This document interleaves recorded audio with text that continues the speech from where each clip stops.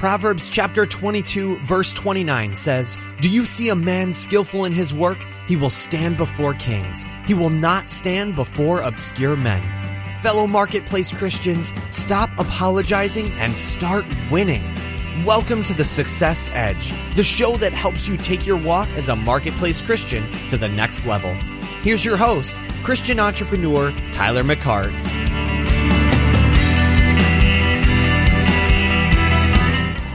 So what's going on, Success Edge listeners? Tyler McCart coming at you. I'm going to dub this as episode 113. So I'm in my car right now driving down Interstate 85. A little bit of traffic. I'm traveling at about 35 miles an hour. So traffic is not that bad, I should say. But nevertheless, I am going to a school district for my job. And if this is your first time actually on the Success Edge podcast, I want to welcome you out. Welcome you to the Success Edge, where we talk about success God's way, especially in the marketplace. Okay, because Mr. McCart here is not a preacher. He's not been to seminary school. He obviously, if you called that's kind of funny. He hasn't been to any of those places to be indoctrinated or to get a PhD or whatever. I am just a good old Southern, you're getting ready to think I said Southern Baptist, Southern boy, yep, Southern boy that grew up as a Southern Baptist, right? And praise God, I got saved in a Southern Baptist home, in a Southern Baptist family, and a church, and so forth. And man, it was awesome. We loved Jesus, and we knew that we need to get forgiveness of sin, and we need to get saved, and we better not sin anymore. And praise the Lord that God had an awesome plan, and He always has an awesome plan for you as well. That I would go off away from the environment that I was in, take me away from that environment, call me out of that environment, and I didn't realize that my athletics, track and field at Coastal Carolina University, was going to take me there all the way 6 hours away, where that, quite honestly, my mind got renewed. My mind got opened up, that there was this kingdom of God that is out there for us, that we can actually operate here on earth. Heaven on earth. Yeah, heaven in the earth. Because, Jesus talks about that. Actually, He says it in the be-all, end-all prayers that is in there. That heaven would be in earth. Or that, how does He say it? I think it's basically that, I'm trying to think here. Our Father, who art in heaven, hallowed be thy name. Thy kingdom come, thy will be done on earth as it is in heaven. Yep, so there you go. I realized that you could have heaven on earth. Boom. Which is pretty cool, because if you're a Christian, and, if you were like me back in the day and getting your brains beat out, and constantly thinking God was the one, beating your brains out, and that He was always trying to teach you something because you screwed up the week before or the night before, whatever it was. Or, it could have been that, you're being disciplined, from your Heavenly Father and so forth. And all that, it just, whatever. I mean, this is just where I was at. So anyway, through the renewing of my mind, I realized that salvation was more than just me getting my ticket and my punch card to heaven, all right? That I could actually have heaven on earth. And I could start living out how Jesus lived here on earth, where Jesus had victory in every situation. Jesus only knew victory in every situation. And that's the cool thing about this life. This Christian life that I learned, or that I found out about, that I could have victory just like Jesus did and be able to kick butt and take names, okay? That I didn't have to allow life to kick my butt all the time, all right? That, yeah, I still, hey. Now put down your gavel, take off your black robe. I still have trouble. I still struggle in certain things. I'm not perfect. My flesh rises up every now and then, okay? So, but at the same time, guess what? I go back to the Word. I go back to my Heavenly Father. I get back in my prayer closet, and I start making war on the floor. Yep, war on the floor. So anyway, that's what the Success Edge is all about, is teaching you don't have to be a sucker anymore in life. But if you are a Christian, a born-again Christian, then you can actually have more. You can actually have a awesome life. I had a conversation with a gentleman the other day. We were at a conference, and he was obviously having a chat with me. He was kind of opening up on some things with me, which is cool. I'm totally cool with someone opening up to me, because he definitely respects me, and I respect him, and he's a great guy. And so this gentleman starts kind of opening up to me about some things that are going on in his life, and that he's had some situations in marriage, and just challenges all around.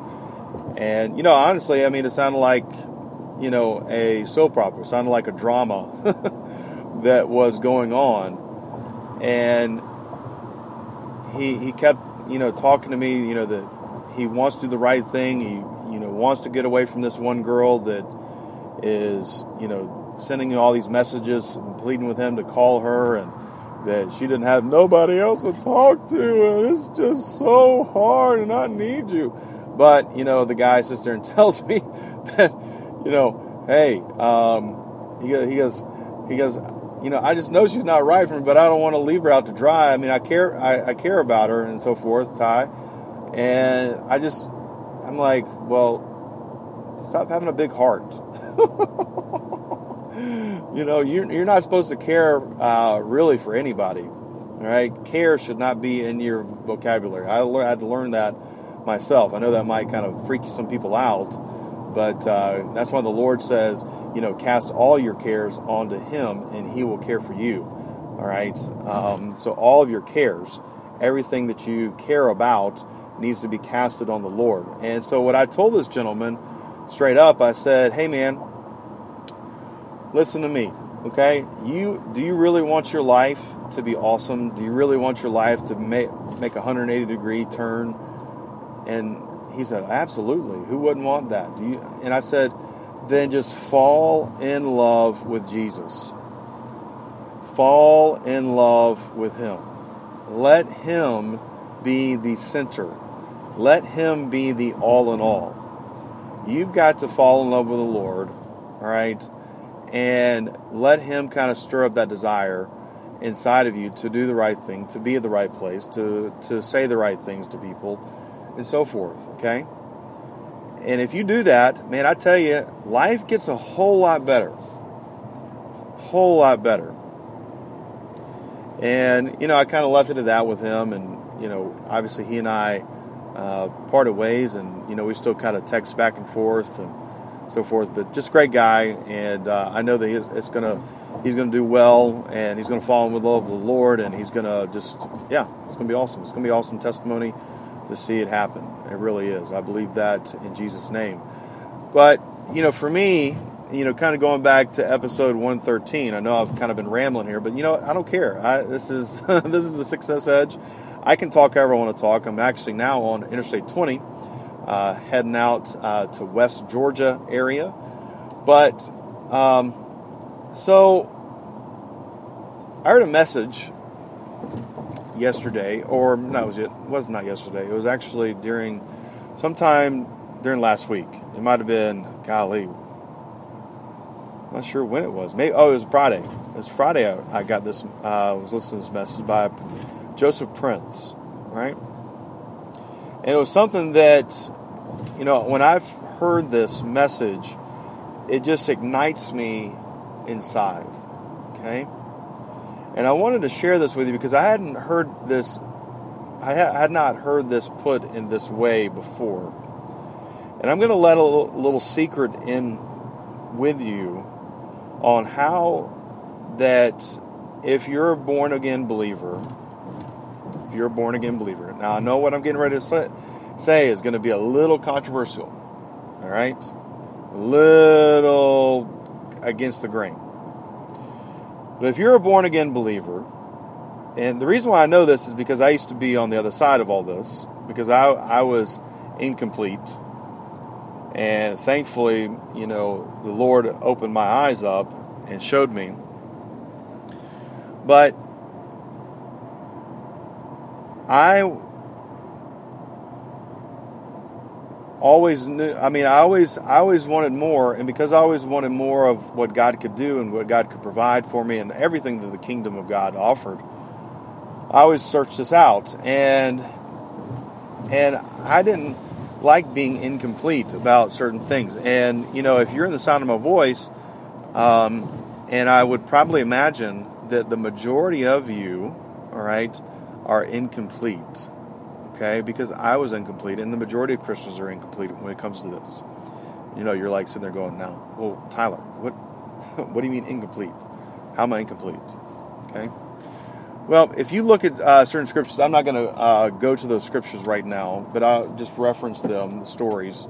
And I know the book of the Bible where they're found, but if you look in Acts, all right, there's a couple different accounts for the body of Christ, okay? So the one thing I point out, I talked to my wife about this the other day. I said, because I was listening to another gentleman. I think I've recorded this before, but I was listening to Andrew Womack, and he was talking about the Holy Spirit. Now, I know right there, people's antennas perk up and start to judge me or kind of think, what, where are you going, Tyler? Just listen to me. So, the Holy Spirit, here's what happens. Here's something that we've got to realize that we're incomplete on. So, the disciples, Jesus has, raised from the dead. They believe that he's the Son of God, that he was rose from the dead, and pretty much the disciples got saved right then and there. Okay, but isn't it interesting that the Lord of our lives, Jesus, tells the disciples, this is his instruction, after he's raised from the dead, after they sit there and watch him, do all these miracles, okay, and even ascend to heaven, and even that he appears to them without having to walk through a door after he was raised from the dead. Here's the thing. He tells them, hey, boys, all right, don't go talk to nobody. Go shut yourself up in a room and wait on the one that I'm going to send to you, which Jesus talks about that. Actually, I think it's in John 14 and 15. He's going to send the Comforter, the Helper, the Standby, the Counselor. He's going to send the Holy Spirit to you. All right? Now, mind you, what I just kind of set up for you, they've already believed that Jesus is the Savior. They believe that Jesus is the Lord. And that kind of gets you your ticket punched to get into heaven. Last time I checked, believe in the Lord Jesus Christ and confess with your mouth that He is Lord and Savior, and ask forgiveness of your sins. And guess what? You'll be saved. We know that in Romans chapter 10. Well, he tells these boys, hey, fellas, all 120 of you or whatever the number was, go up to the upper room, wait on the Holy Spirit. So they go to the upper room, and I don't know exactly how many days it was. I know it was more than a couple days. I know it was more than a week. And they're supposed to be up there, and the day of Pentecost comes, and from heaven, a sound of rushing wind comes down, and basically falls on the disciples, the people that have just gotten saved, and they have this experience with the Holy Spirit, and they start speaking in tongues. And you can read it right there in Acts, speaking in tongues. Okay? So, and I have to set all this up for you because I know there's some of you guys, there's a lot of you guys, like I said, that are just like, were like me, that really just didn't understand this, or really just didn't, see that the baptism of the Holy Spirit is for today. Okay? Because I used to think that way. I was a good Southern Baptist boy. That's how I was raised, and I didn't know what I didn't know. Well, so now all of a sudden, Peter, who had denied Jesus, who'd been saved, who'd been cooped up in a room and really hadn't gone out with anything, now all of a sudden gets up in front of everybody and boldly declares the gospel, and 3,000 people are added to the church, to basically, they accept Jesus, all right? Now, boom. What was the difference maker? What was the difference maker for him to be able to do that and to be as bold? It was the Holy Spirit. It was the baptism of the Holy Spirit. All right? Now just follow me. So let's use another example. I believe it's where Philip, this is an Acts still, Philip goes out, does his evangelism. I think it was right after he got done with the Ethiopian and getting him saved. He went to a city, and I believe I'm going this. I just know Philip went to a city, and basically Philip got a whole bunch of people saved. Philip the evangelist, whole people saved. But I believe some of the disciples, I think it was Peter or a couple of the Peter and John, go to that city where Philip had ministered, and guess what? Guess what? They had not received the baptism of the Holy Spirit with the evidence of speaking in tongues. What? And so there is a second encounter. Okay, so there's two examples of this right there. I mean, I could use, there's a third one out there. I don't have time to go into all that right now, but what I want to get your attention on is if you've got questions about this, if you've got unanswered things. When I talk about the baptism of the Holy Spirit, I'm not talking about, you getting up in front of people or in front of church and sitting there going, starts praying in tongues and speaking out loud in front of a captive audience right there, and then all of a sudden you need to interpret that tongue.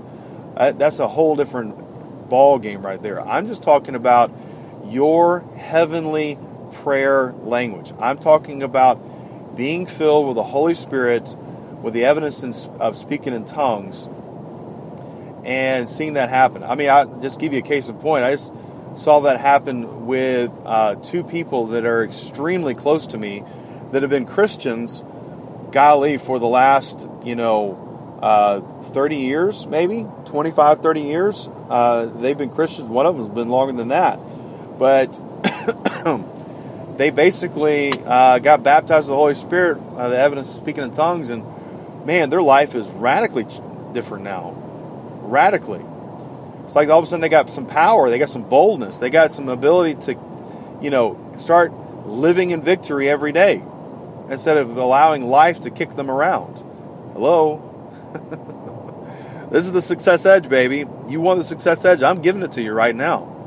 This is one of the things that, God has given us in our, call it our utility belt, aka Batman utility belt, but our utility belt, and it's not something that's like a tool. It's just something that we've been given as a gift, and we can use to our advantage to move things along. So, I say all that to even back it up even more. Okay? So I'm going to back this even more. And I'm going to be extra cautious as I'm driving right now. So if I go to my Bible and I pull up my YouVersion Bible app, okay? YouVersion. Hang on. We're going to YouVersion. And I go to Ephesians chapter 6. Okay? And a lot of us know this. It says, starting in verse 13, putting on the full armor of God. All right? Well, the thing that Joseph Prince, to go back to Joseph Prince, what I heard, that was a little bit different than what I had heard before. And I'm going to tell you what the Holy Spirit told me in my quiet time that got me really excited.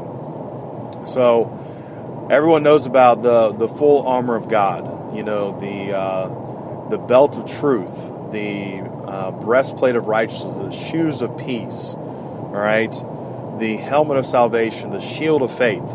We all know these things. And every single one of those things right there is for defensive maneuvers, all right?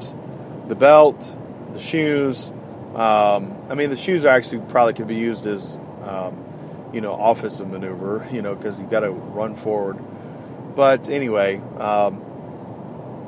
the breastplate of righteousness for defensive maneuvers, the helmet of salvation defensive. All these things are to protect you. So there is a lot more things that to protect you and to defend. But there is one main thing that is for offense. Okay? It is for offense. And it says right here, take the sword of the Spirit. I just want to stop right there because normally you would keep on reading. And this is in verse 17 of chapter 6, verse 17. Take the sword of the Spirit. Now I know it says right after that, which is the word of God. But I just want to pause right there. Take the sword of the Spirit. Hey, could it be? I was talking to my wife about that the other day. Could it be? Well, here's the thing. Could it be that the sword of the Spirit is what's in your mouth, which is your heavenly prayer language? Okay, and this is what Joseph Prince was talking about, which really got me excited about this, because when you pray in the Spirit, guys, listen to me, this is really good. When you pray in the Spirit, you pray in an unknown tongue, which, number one, the enemy cannot even understand. Number two, you pray the perfect prayer, because really it's your spirit and the Holy Spirit praying for you, and therefore it is praying the perfect prayer, and it is a direct prayer.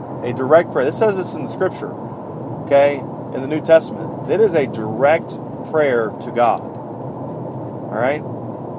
It is a direct prayer to God. Now, that's pretty powerful. And what the Holy Spirit, whenever I was having my quiet time, Holy Spirit told me this right here. He told me this. He said, he just kind of laid it out for me.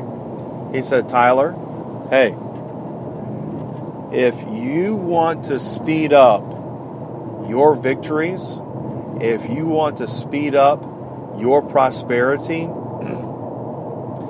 pray in the Holy Spirit, which is the sword of the Spirit. And man, when I heard that got me jacked. Okay? It got me jacked. And I've known that I needed to pray more in the Holy Spirit, and I realized that, and I'm not perfect at all. Okay? There are things that I need to work on myself. But at the bottom line is that if I want to be on the offense, I have got to pray in the Spirit more and more often, because it is the sword of the Spirit. Because here's what it says. Let's not finish it off. Let's finish this off. In verse 18, it says, okay, let me just actually go back to 17. It says, take on this helmet of salvation and the sword of the Spirit, which is the Word of God, and pray in the Spirit on all occasions with all kinds of prayers and requests. Hello?